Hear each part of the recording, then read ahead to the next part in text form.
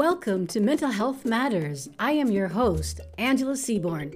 I am on a mission to share my expertise with the world because a healthy mind is a wealthy mind. When we understand, we do not fear. When we do not fear, we accept ourselves and others. When we accept ourselves and others, all the isms that divide and separate us in this world fade away, allowing for global bonding. In the spirit of the African proverb, if you want to go fast, go alone. If you want to go far, go together.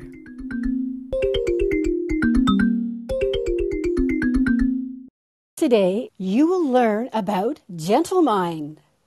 Yes, Gentle Mind. She's going to dig deep into her therapist toolbox to provide techniques that you can start using now to improve your life. And among other things, she will give you strategies on how to dose up on positive thoughts when you need them. Okay, enough with the preamble. Let's look at who we have behind my golden curtain. She is an expert in Gentle Mind, a registered psychotherapist, a mental health advocate, and a workplace wellness consultant. She helps change lives for anyone who is facing challenges in any stage of their life, be it now or later in their careers or in their personal lives. Through one-on-one counseling, her clients learn how to manage their emotions, remove any barriers that may be holding them back, and to set goals to lead with confidence. She supports mental wellness for Afro-diaspora families and participates on 3 boards: Fabiola's Addiction and Mental Health Awareness and Support Foundation, or FAMHAS as it's known, Kujenga Family Wellness, and Carifika Canada. Lastly, our guest today is a content creator and has published articles on mental wellness and has her own podcast celebrating health and wellness professionals of color. It's called Minds I Like. I have to say I love that name, which is one word and spelled like it sounds. And you can find it on Anchor Podcast. So, without further ado, let's pull back the golden curtain and welcome Miss Alethea Kador. Alethea, welcome to the stage. Thanks for having me. And good morning, Dr. Marina. Alethea, before we get started, here at Rich Woman Magazine, we have a saying: sharing your story changes your story. Perhaps you can tell our audience a piece of your story if you are comfortable doing that. That is. Yeah, sure. Thanks, Angela, for asking. I started in this field a very long time ago, and my interest started in high school. I wanted to become a teacher. And for my final year in grade 12 co-op, I ended up connecting with some teachers that were working with children around the ages of 6 to 8 that had some developmental challenges, and we would communicate with them through sign language and also verbal interactions. I really enjoyed that, and I was thinking, you know what, that's something that I would definitely like to pursue. So I started working part-time at this child guidance clinic, and there were social workers that were there, and they were supporting families that needed family therapy. And I would work with the little ones and entertain them and play games with them and do some social emotional activities while their parents were in therapy. And the social workers, they would come to me after and just update me on what their group was like. And I thought, wow, that is so interesting. That is something that I would definitely like to do. So when I decided to go to college, I pursued 2 interests: social work and also child and youth care. And child and youth care really spoke to me at the time of working with young people under the age of 18 that were facing some challenges. And along the way of growing up here and just facing some of the anti-Black racism, but not really understanding it when I was in high school. But then just learning more about myself and who I am and reading Malcolm X and just being around people that were musicians and artists at the time that were finding ways to express themselves and their identity through music, I was able to connect with them, connect with them in terms of their challenges and struggles of growing up as a Black teen here and being an immigrant myself, because I was originally from the UK, but as a child, just growing up around a West Indian and Afro Caribbean family, we just had different ways of doing things. So I thought, why not bring my culture and who I am into this work and really support people that might be going through challenges? Because at that time for me, things were pretty much relaxed until I started to really realize some of the challenges that we face and that I have faced just being in the system, growing up here, and then also wanting to further my education in teaching, counseling, and just being supportive to people in my community. Thank you for that. You would say that your experiences, as you described, growing up in different communities Hmm. in Toronto, you grew up in Toronto basically? Yeah, came here at 7 years old and then stayed ever since. My family would travel back and forth, and we would also travel to the UK. We would travel back to Grenada so that I could see my family's homeland and where they lived and my extended family, because that was something important to my families for us to understand our birthplace, their birthplace, and how they grew up. Yes, that's wonderful. So you're pretty multinational woman. Yeah, Yeah. I would say so. Yeah, yeah, Yes. absolutely. And your experiences are what kind of what shaped it sounds like your experiences helped to shape you to doing a lot of the work that you're doing with Afro-ethnic communities. Is that correct? Absolutely. Absolutely. Just watching the fact that I was tested gifted at an early age in primary school. So, in terms of education, my pathway was a little bit easier for me than my other Black classmates at the time that had come from other countries. And they were told that their education wasn't as equivalent to ours and that they needed to go back and repeat some grades where I never experienced that. So I noticed that those differences and the challenges that I noticed when they did not have proper support in education, and that affects you socially, it affects you emotionally. And I just felt that, hey, I noticed those inequities very early, and I thought, hey, let me try and do something about that. Good for you. And I know this is a little bit off topic, but it's been my experience because I've worked in education as well, and as child and youth counselors or psychiatric social worker in different settings, and it's been my Mhm. experience that children from the Caribbean and other cultures, they are very highly educated, and Mhm. especially if they're coming from the British school system, Absolutely. Mhm. and often are more advanced. So you must have been going off the charts for them to tell you at that time that you're gifted. Yeah, it was amazing for me, but I could see why it was a challenge for me Yeah, because I didn't get that stimulation and support throughout high school, where now they have special classes that will continue throughout high school. Mine stopped at grade 9, but then yeah. I was told you could do this. So you're in advanced classes all the way, where other people did not get that experience. Yeah, and that's unfortunate because, in my view, I really I feel confident to say this.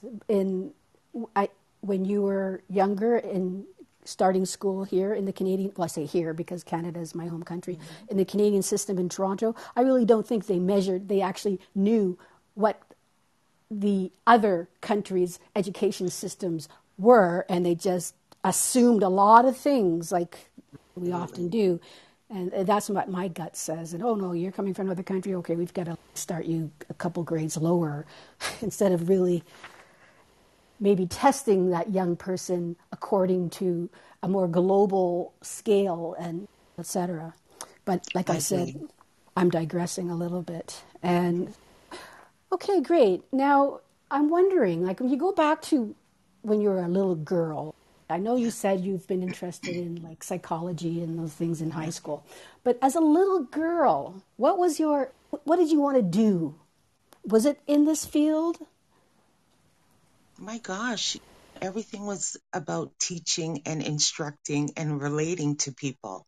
I just knew that it was going to be one of those three things. Actually, I used to do a lot of performances. My brothers and sisters, we would create little skits and we put on shows. So I was thinking more in the acting realm because we would do full out productions. I remember doing something to Kiss and Grease and just familiarizing myself with all those things. And then going to school, hip hop came out, and most of my friends were Caribbean. So we were going, listening to our parents' cultural music. For us, it was always about just being in the forefront, performing, and always doing something to generate some type of interest. So I just thought it would be one of those things, That's so something funny like to because as a perform. kid with my sisters, we did the same thing. We used to have these Oh, little that's so talent cool. shows and we would perform. And because I was born in Montreal, my introduction was always in French. I'd come in, I thought I was special. Je m'appelle Angela, je suis habite à Toronto, you know? Yeah, it was fun. Yeah, I think we have a lot in common there. Alrighty, so let's get on with what you do now and to talk Yes, about gentle mind. I love that absolutely. term, gentle mind. And Alethea, can you explain? You're an expert in gentle mind. Can you explain to our podcast audience as well as our live audience here what exactly is gentle mind? For me, and the reason why I talk about having a gentle mind is for us to really just take a pause, assess our situation and our surroundings, and really be gentle with the way that we talk to ourselves, excuse me, the way that we relate to others, and also to really be aware of your thoughts and how they make your body feel. Because I find that the mind, body, and the soul are all interrelated. And when one thing is balanced, I find that's the first thing that we need to look at is just to pay attention to what our mind is saying, what those voices are saying to us, and also to just be still so that you can really assess and investigate some of the things that are happening in your life so that you can nurture yourself and just really be kind to yourself. Because you know what? We're going through a pandemic. It's been 2 years of challenges, and I don't think people have realized it because we're just so used to going through the motion of just going and going in our lives. But yeah, it's been 2 years and there's still more to come. So that's why I always want people to really take notice and nurture themselves a little bit more and really pay attention to their thoughts. Yes, yeah. You mentioned something that's really important. You said Mm. we need to slow down and the clients that come to us, they may outwardly look like they're calm, but inwardly they're spinning. And what types of exercises or what do you do to help that client to just slow down and get centered? The first thing I do is just really pay attention to how they're coming in and how I'm receiving them. So I try to just assess if there is some dysregulation. You can tell by the pressured speech, or you can tell if we're doing a video, there might be some preoccupation or some distraction. So the first thing I do is invite my clients to just clear their mind for a bit and also to breathe. And I find that just really centers people, and then we can start to unpack what's happening. The second thing that I do is invite them to look at some grounding techniques, and that might be putting your feet on the floor or massaging your hands so that you can get some circulation. And also an amazing technique called just stopping and counting, things that help you get back into center. Sorry, counting. Can you? I Well, the didn't get that. counting, yeah, counting. I find that if you're feeling really anxious or disorganized, it's really hard for you to focus. So the counting, just really, just something like 5, 4, 3, 2, and 1. Just something quick and short that just gets you focused and centered and ready for you to proceed with the things that you want to talk about so you feel more organized. I get it. I get it. Hopefully, I wouldn't do 5, 4, 3, 2, 1, and then blast off. Well, But that no, happens. I do get that. I totally get it. Yeah. Okay, so maybe you can share with us, like in the past, since COVID has started, what kind of struggles are you seeing with clients? I know you mentioned that you see people video, and just so our listeners know, when you say video counseling, you're talking about online, right? Virtual counseling. Yeah, online video chat. Yeah. Okay, so great. So, what kind of struggles do you see with clients, and how does Gentle Mind help? For what I've noticed over the past while that I've been in psychotherapy is that people are facing a lot of uncertainty right now. Uncertainty about staying or remaining in the job or what's happening for the future. Also, they're looking at concerns with their family. If they have small children or children that are just finishing up in school, there was 2 years of isolation. And they notice that now that their children are reintegrating into their regular routine, whatever that may be, they're noticing some changes in their stress levels, more anxiety. Some people are really triggered by a lot of loss and change. So they're feeling really sad, and they're coming in and they're really concerned about their young person. And the other thing I've noticed is that because we've had a lot of time to sit with ourselves, people are really struggling with their thoughts, and the fact that, number one, we had to do a strict isolation where you couldn't engage or interact with close family members. And for some people, that is their lifeline. That's what makes them feel in community. And having that loss of control of not being able to see the family when they wanted to, there was a lot of resentment, but there was also a lot of sadness because people were just sitting with themselves and thinking about things that have happened to them in the past, which could have triggered an emotional response, or just thinking about grief and loss of not having the things that they once had that kept them busy. And then there's the other group that found this crisis as an opportunity to make some changes in their life. And then they felt that they had the time because they weren't busy with work. They weren't busy with extracurricular activities. All those things were gone, or what we said, quarantine. They were locked away for a while. So what did they have left to do but just confront and face some of those things that they were pushing away and not really dealing with because they were avoiding having to face it. And they felt ready to do that now. Yes, yeah, thank you. I also see that or saw that and continue to see that in my practice. And it's interesting because during COVID, like you said, there are people that are like, okay, they're reevaluating their lives and they're just working, they're like riding the wave, so to speak, instead of trying to resist it, which is all part of healing anyway in anything that we do.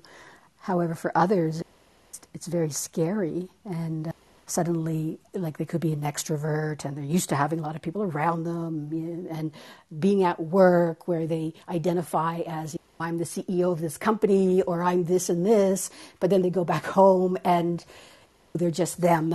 And so whatever the issues are, or maybe not issues, but whatever it is that we may be neglecting in our lives, I find floated to the top a bit in our psyches during this time. So it's been, even for people who may believe this time to be a difficult time, and it is a difficult time, but there's also the other side, which is with a difficult time, there's always an opportunity to make these changes in your life. Yeah, I agree with what you're saying. Absolutely. And I think you mentioned it before when we were talking just about all the isms that divide and separate us. A lot of things were exposed during COVID, and especially when we had the death of George Floyd and some other challenges with police brutality and mental health. It really opened people's eyes to a lot of things, and people really started to make some decisions about how they see themselves and also how they see others. And I also had a lot of people coming in and just realizing the impact of racial discrimination and how that affects them and their family. Yes, yeah, and I think that's probably something that we could even maybe talk about again sometime, because that whole racism part is, it affects all of our mental health, and whether you are of color or not. Of course, for people of color, it is definitely like the target, so their stress is so much more. But I don't think people realize that when a society oppresses any particular population, it's a downfall to everyone in the long run, and it causes problems when it comes to healing and struggling. And as we see now, there's all these divides on Facebook and everything like that. And so I think we've had a lot of things hit us all at once. Like you're saying, we had COVID, we have Black Lives Matters, which I 100% support, and then we have your Me Too movement. So there's a lot of upheaval. But once the dust settles up, we need to destroy somehow, create a stirring or an upheaval in order to break a mold and make the change. Mm-hmm. So I'm glad that you're doing what you're doing, and I'd love to talk to you maybe again on our podcast about that topic. Absolutely, sure. And what we say, especially in our counseling realm, is that out of crisis becomes opportunity, and that opportunity is to make a change. I can see that transformative process for people, and that's what I help them with, is to help them get through that change. It could be very painful for people. It could be very liberating for others. So that's what I do. I try to support them and set those realistic goals, so then they end up transforming and leading through that confidence again and back to just being their authentic selves. Absolutely. Yes, it's a real fine balance, isn't it, when these things happen? It could go like walking this really a tightrope almost, with a fine balance where things can go one way or the other, and it depends on how well you keep yourself in check, in balance, so to speak. Hmm. And I just want people to know, and I think you always share this, Angela, on your podcast, that we're not alone. And people have had these experiences in the past, and it's always nice to look back and see how we got through it. Every day is a different day of change. So, yes, one day might not be that great, but I always try to be hopeful and optimistic that we can make those changes when we need to, but we need to do it with support and we need to do it through community. I agree. And I think it's our responsibility as psychotherapists, as advocates, as helpers in the world, that we maintain hope for our clients. Mm-hmm. Because if we can't, then we're not doing them any. If you're not hopeful in your own belief and how to help your client, then you're going to do harm. You're not going to help. Absolutely. So I think hope is very important, and I'm glad you mentioned it. Mm-hmm. I want to ask you something. I thought maybe we could try this little experiment, like for the listeners.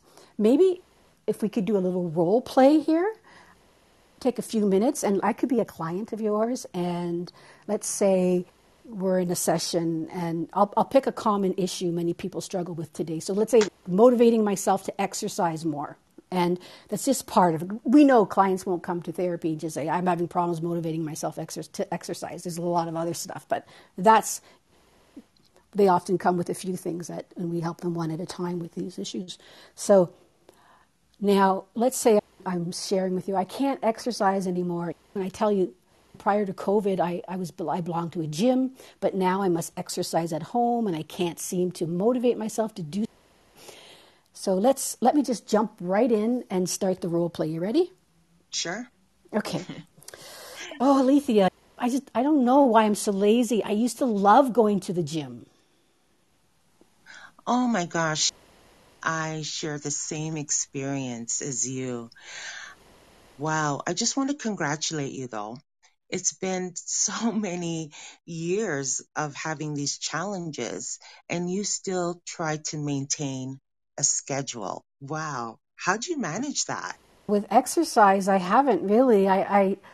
Maybe 1 week I might do really well and then go for 3 weeks without it at all. And, so I don't know why I've become lazier.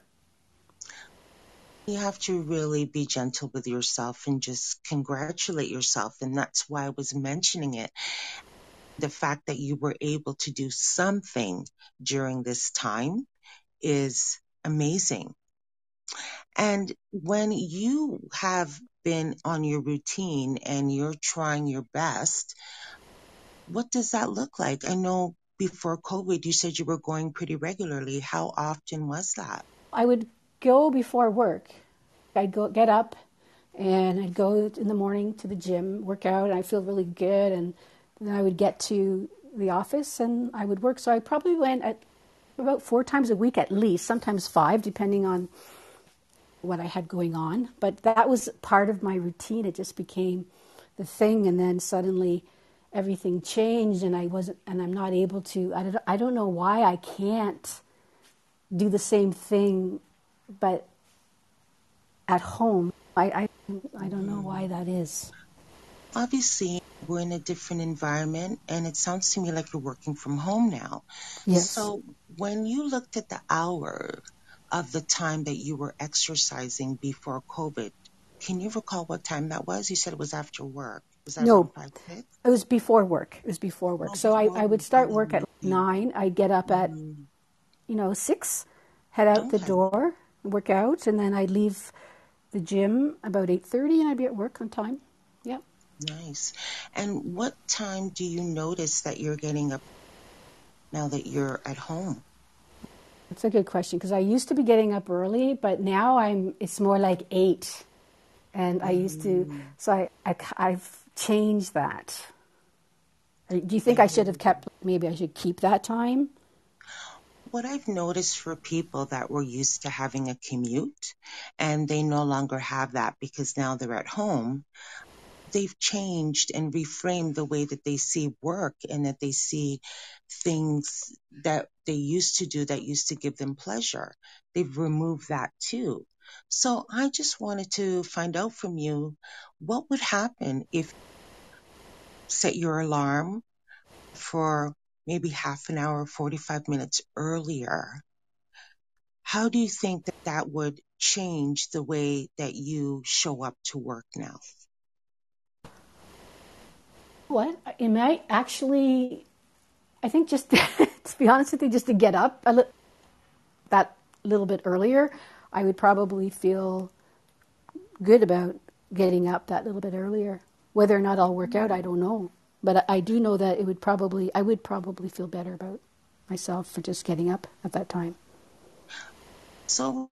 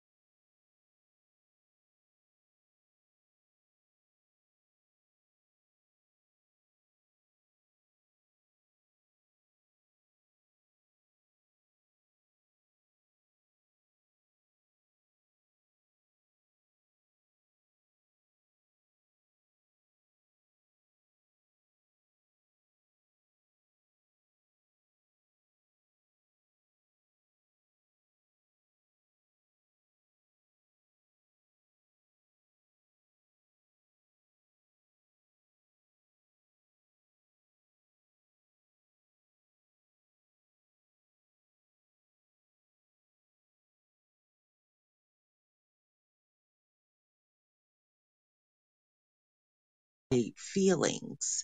And then based on those feelings, sometimes there's a behavior attached to it, whether it's good or bad. It just reinforces what we think.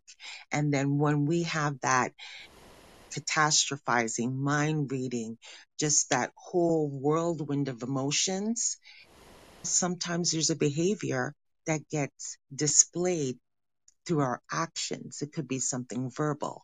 It could be something physical that lets people know that we need some help, or we're just harming ourselves by the words and the behaviors and the actions that we're displaying.